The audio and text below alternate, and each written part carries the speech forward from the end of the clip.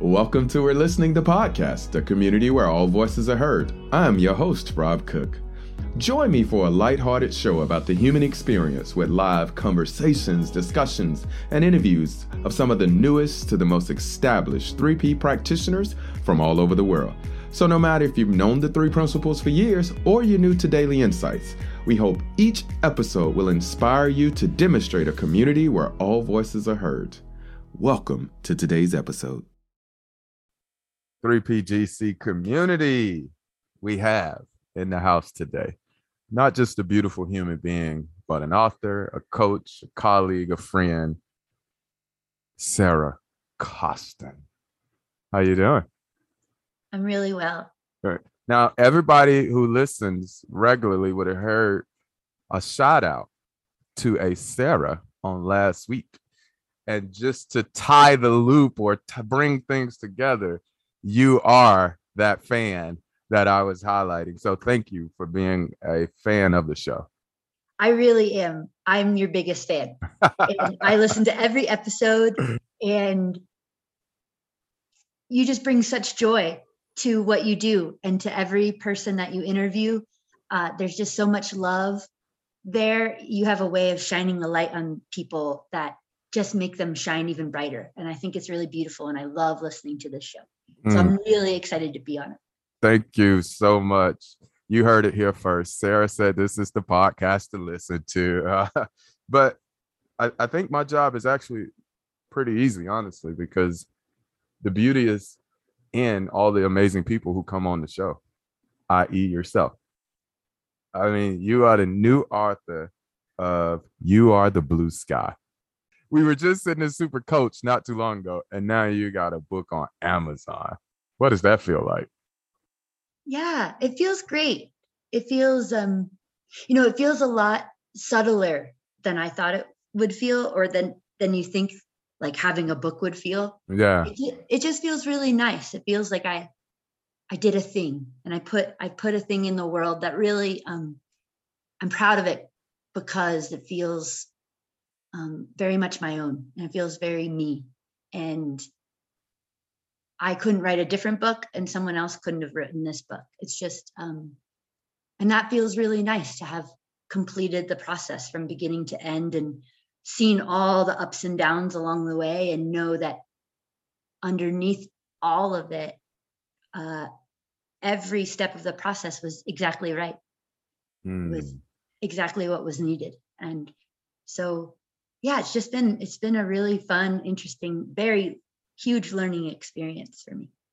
It's so many things I'm thinking about in my head right now I would love to talk about. I mean, like I said, so many different stories about you, I know, but before I even get into them, what would you say? Like if somebody asked Sarah, who was Sarah, what would you say? I always struggled with this question, really, because it depends on when you catch me. I like that. I feel like growing up, I really did struggle with that. I didn't know who Sarah was. And now I've come to embrace that Sarah is so many things. Sarah is the infinite universe, of all of life.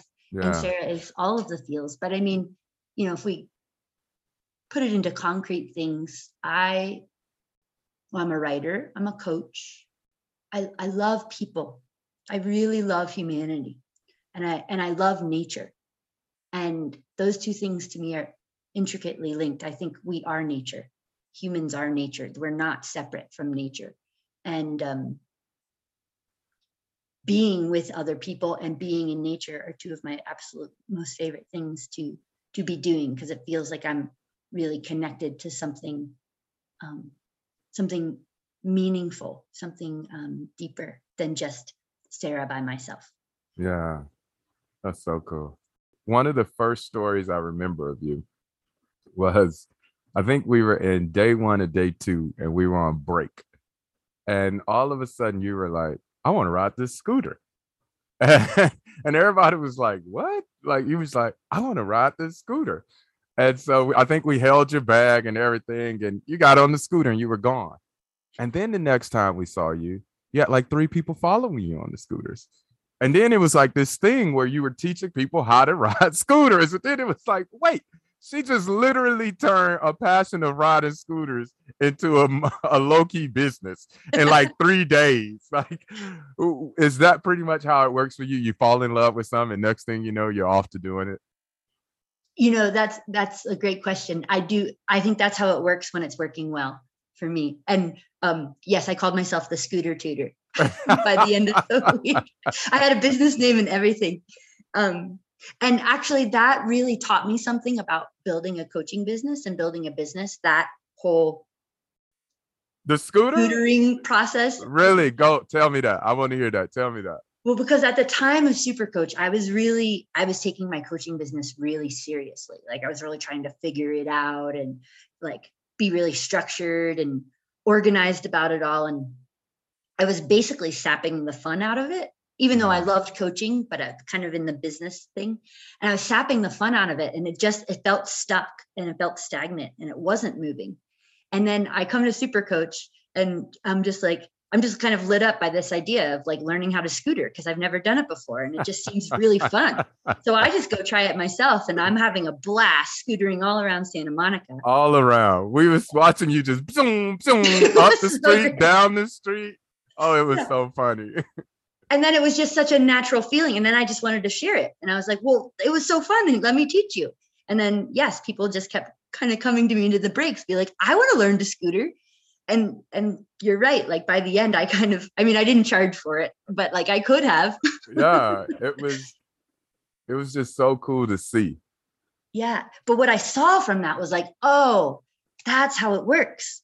If I just have fun with my coaching business, because coaching is fun.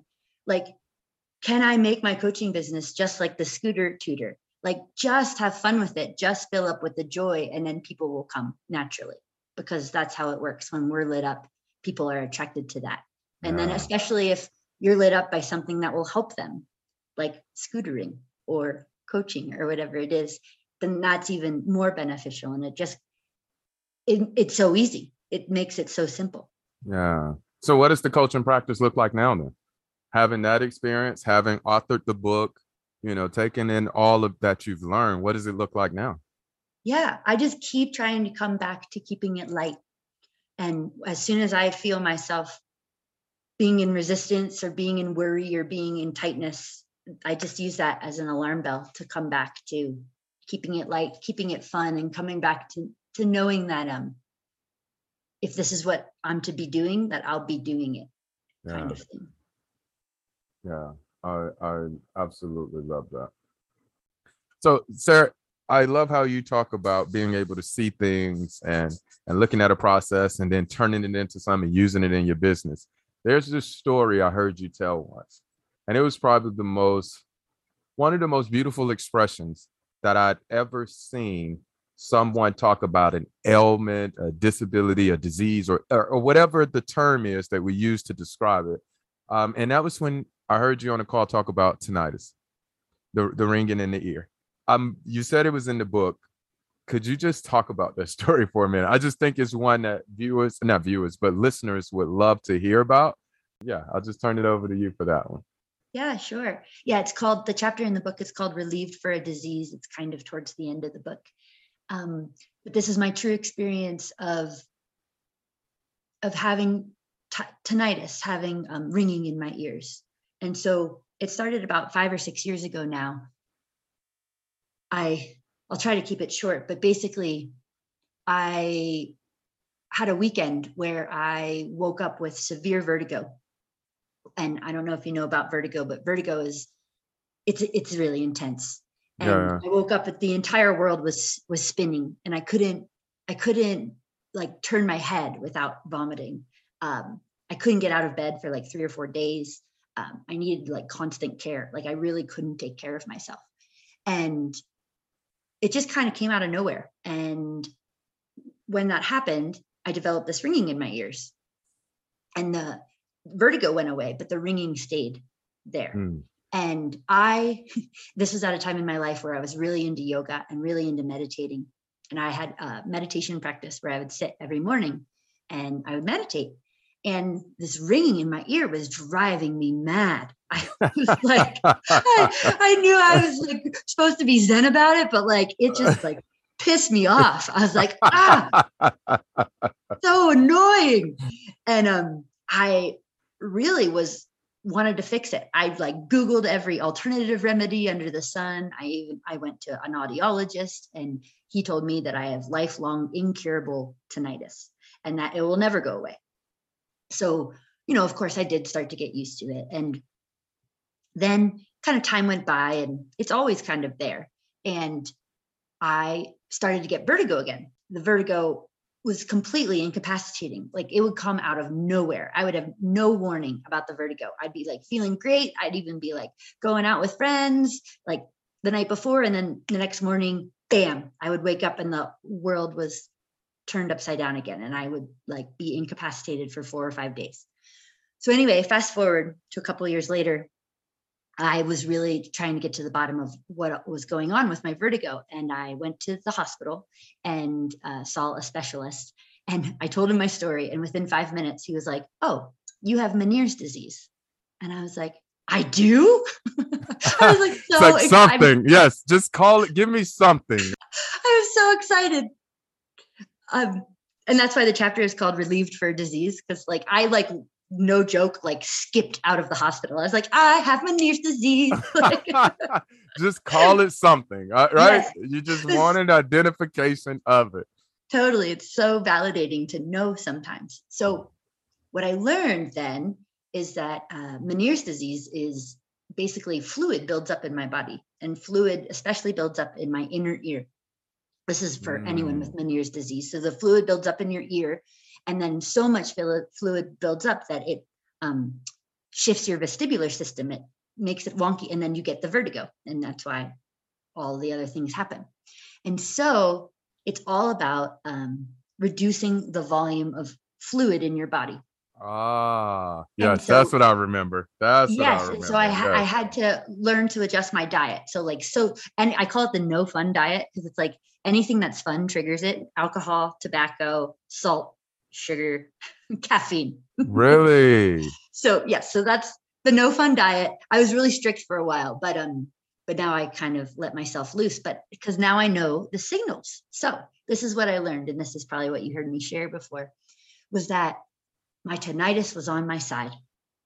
I had no idea, but when my ears would ring, it was actually a signal that the fluid was starting to build up in my body. Because for whatever reason, the fluid would build up, and then it would cause the ears to start to ring. So the louder the ringing would become, the more fluid. It was a signal that the fluid was building up, and then it could let me know like, oh, I should be stricter about my diet, And so that was linked to the vertigo. So if I could start to listen to the tinnitus as an alarm bell in a good way, that, the tinnitus is helping me to know that a vertigo attack might be imminent, then it's actually helping me. And so that was huge, because it shifted the way I felt about my tinnitus. And of course, I saw the perfect metaphor for how this fits in with the 3 principles. Of course, it's absolutely perfect. Because it was at the same time that I got this diagnosis that I was really deepening my awareness of the principles. And I was like, oh my goodness, it's just like our feelings. Yeah. Our feelings aren't bad, just like the tinnitus wasn't bad. Our feelings are always helping us. And when the alarm bells go up of my anger, or my frustration, or my worry, it's just a sign to slow down. Oh, yeah. I love that so much, because I say it, I've used it on a couple of trainings and teachings, but how I look at emotions now are kind of like flares in the military. So when we were in practicing battleground defense or war defense, or whatever the case may be, when we shoot a flare up in the sky, there is a signal we scream out first. It's like flare, and you hear it, right?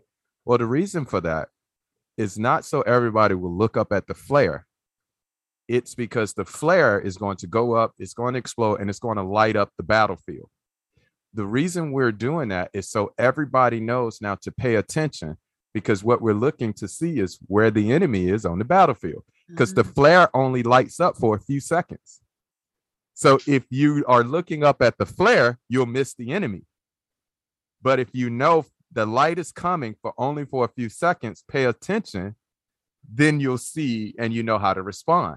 So that's kind of like how I start looking at my emotions as being the fire alarm, so to speak, of my life. Like, I'm mad, I'm sad, I'm angry, I'm frustrated. Well, I don't run and look at the anger, the sadness, or the frustration. I pay attention to what's happening in my life. Mm. And if I pay attention to what's happening in my life, then my emotions are pretty much just triggered for me to slow down, pay attention.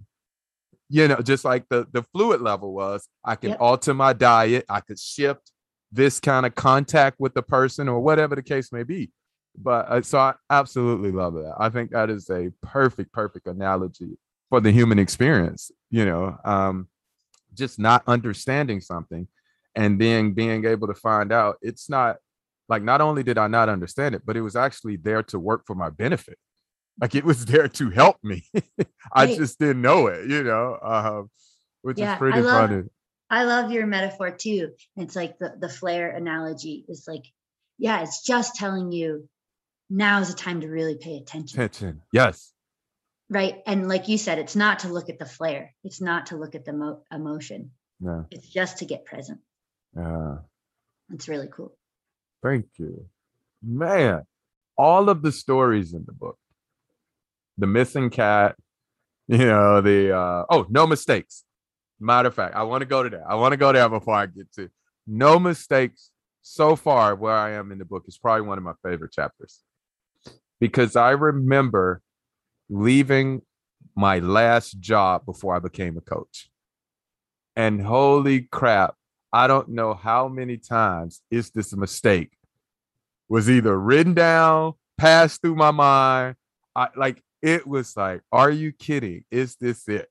Yeah, that was huge. That was one of the hardest things I ever did, was to leave my job last year. I left the job that I absolutely loved. Yeah. And I think we kind of are in this culture where, I don't know, maybe it was just a belief that I had, but that you had to hate something to leave it, or there had to be a problem, or, something had to be wrong. And I really just kept getting this call that I was ready to leave, and I still love my job. And so when I did decide to leave, that's what the No Mistakes chapter is about, is that the moment that I told, my boss, the person I had to tell, that I was actually in complete clarity. I was in complete neutrality. I knew that it was coming from wisdom, and I had no emotion. And it wasn't until like 2 or 3 hours later that I was like, holy shit, what did I do? Oh my God. And I really got into my intellect and was just like, this was the biggest mistake. Oh my God, I can't believe I just quit my job. So how long did that last? It didn't last long, to be honest. I knew I could trust what I felt in that moment that I left. And I just kept coming back to that. And because it was always there, it would never leave me. But it was like that panic would maybe wash over it for a second, and then I'd feel the panic. But if I quieted down, if I listened, I was like, nope, this is still the right thing. Like, it doesn't make much practical sense, but I just know it's right. Yeah. And so I just kept kind of tuning in back to it. And the no mistakes thing, I mean, that was a huge learning through this understanding that I don't think I ever saw before this. I don't know why or how, but I really did believe in mistakes. I really did think there is a right and a wrong choice. Yeah. It really did look like to me that one door led to happiness and one door led to misery. And like I said, I can't really explain that. And I wouldn't have been able to tell you that I believed that, but I can see that I believed it now. Now, yeah. Where I am now. Yeah, you kind of mentioned it in the book. You said it was another part you mentioned it, but you said you only gave yourself those two stories or those two options that you had to look at. So you're right. This door is happiness. This door is misery. Yeah, I could see how daunting that would be to face every day. Totally. I think before this understanding, I think I looked at the world maybe more binary, which I, again, would have never said that I was, because I thought myself a free thinker and an artist. But it was interesting, even within that category of being a free spirit, I still had a lot of binary thinking. And so it's just so freeing and so liberating to know that we can like start fresh in any moment and that our past is irrelevant. Yeah. And I mean, it's kind of mind blowing. Oh yeah. One of the things I love most about the book that's mind blowing for me is it's just how you tell the stories. Right. I love stories. I love them. And I remember a couple weeks ago having an insight that I had misused my own life story to hold me back, to make me scared to try new things, to choke me out in a way from expressing my full, self-expression or whatever. And there was this quote I love from this guy named Miles Monroe that says, when you don't understand the purpose of something, abuse is inevitable. And it really sat with me, and I could see it displayed in the book, is that how people misuse their stories. That story, your past, is only to remind you of your resilience. It's only to point you to something new. It's only to remind you of what you learned. But it was never supposed to be turned around and used as a tool to hit yourself upside the head with. And that's what I love about your book, is even the hard stories, talking about the baby, talking about the tinnitus, talking about no mistakes, and all of the ones that you use, it seems like you found the wisdom in each and every one of them. Man, it sure looks like you're loving life right now. I am. And yeah, that's so cool about how our stories point to our resilience. I love that. I love story. Like I said before, story has kind of been a theme throughout my entire life. I mean, I was a children's librarian for 11 years. My job was to tell stories to little children. And the mission of my role, like it says it in my job description, was to instill the love of stories. And I used to always fall back on that in whatever I did at the library. It was like, is this instilling the love of story? And so I for a long time only saw stories as good, as positive. And I think they really are. And then I started to see, stories can also hold us back. If we believe in too much into the story and forget who we really are, we can get lost into our story. Yeah. And I think part of what I was drawn to in the book was to share my own stories from a spacious place, from like a witness place. Like, this was my lived experience. This was my transformation from something I believed at one point, and then to how I believe something different afterwards. Yeah. And that is actually what a story is. A story is transformation. The character, the hero, has a misbelief. They believe that they're unlovable, that they're have no power, that, and I'm talking about famous stories and movies, but, they believe they have no power. And then there's a series of events that happen called the plot that push them up against that belief where they have to use power. And then they start to see, maybe I'm more powerful than I think. And what good stories do is, by the end, that misbelief is shattered and they learn the truth of who they really are and their power, that, oh my gosh, I am lovable. I am powerful. I am capable. And that's why humans love story. We love transformation. So we're all seeking that for ourselves. Oh, wow. You just make me fall in love with stories again. I don't know if that's still your job, but you just did it. The way you just explained that, I was like, every movie I've loved has been that. That's why I love the Avengers. I love Fast and Furious. It's like, yes. Superhero movies do it the best because, like Peter Parker, he's all nerdy, and then he's like Spider-Man. And, that transformation is what compels us. And when I was first learning the three principles, this understanding, I started to see rapid transformation in myself. And knowing what I know about story, I was actually afraid I was going to lose the before. I was just like changing so fast. Oh, wow. And that's actually why the book started. It was just because I wanted to capture the before, like the misbelief. I wanted to capture, I used to think about money in a really weird way. Because what I was seeing was I thought about money in a really weird way. I'd see it differently. And then I thought about money in a completely different way. And then it was like the before almost vanished, goes away. Vanished. Yeah. Because I just operated from this new thought about money. And so because I love story and I wanted to capture that transformation. And I was like, I'm afraid I'm going to lose all the befores.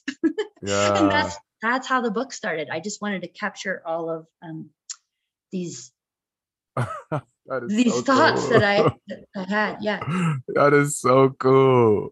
Yeah. And I was seeing that in all of our teachers too. Like everyone, they just felt they didn't have any drama. They were all like, and in some ways, because I'm still new to it at the time, I was like, where's their drama? Like, where's their shitty stuff? And I kind of had it was like I wanted to turn on a soap opera or something. I wanted a little dirt. And so I decided I would sacrifice my own dirt and just kind of share from that place a little bit. I love that. That is so cool. All right. So this is the money moment. All right. So this is game. You're a sports fan? Sort of. Sorry. I like to play sports, but I don't watch sports. Got it. Okay. So we're going to say this is game 7 of the NBA Finals. This is the most important game. All right. Yes. A little pressure building. Is what. See the story I'm building here? A little pressure. Right. All right. The score is tied. Everybody's listening. What is it you want to say? Game 7. Back against the wall. Coach Sarah Costin. You're really pouring on the pressure here. When I played sports in high school, I never did well with pressure. I always performed better in practice. So I just love knowing that I'm okay no matter what. And that the no matter what sometimes feels really intense, but it's so beautiful. Like, it is so beautiful how deeply we feel life and that we're designed to feel life and to navigate it in this way. And that we have something, I don't know, underneath, beyond those intense feelings that is connecting us to every other living thing on the earth. We are the intelligence of all of life, and that no matter what we're doing, we're okay. That there really is something that has our back. And it makes life so much more fun. And I feel like I just always have a safety net to try new things and have fun and just follow the joy. Thank you for listening to today's episode. For more information about the podcast, please go to 3pgc.org. If you're looking for more information about how to become a practitioner, or you want to be featured on the show as a new, fresh voice in the principles, send us an email at info@3pgc.org. We'd love to hear from you. Knowing there is no end or limitation, nor are there boundaries to the human mind, have the day you deserve.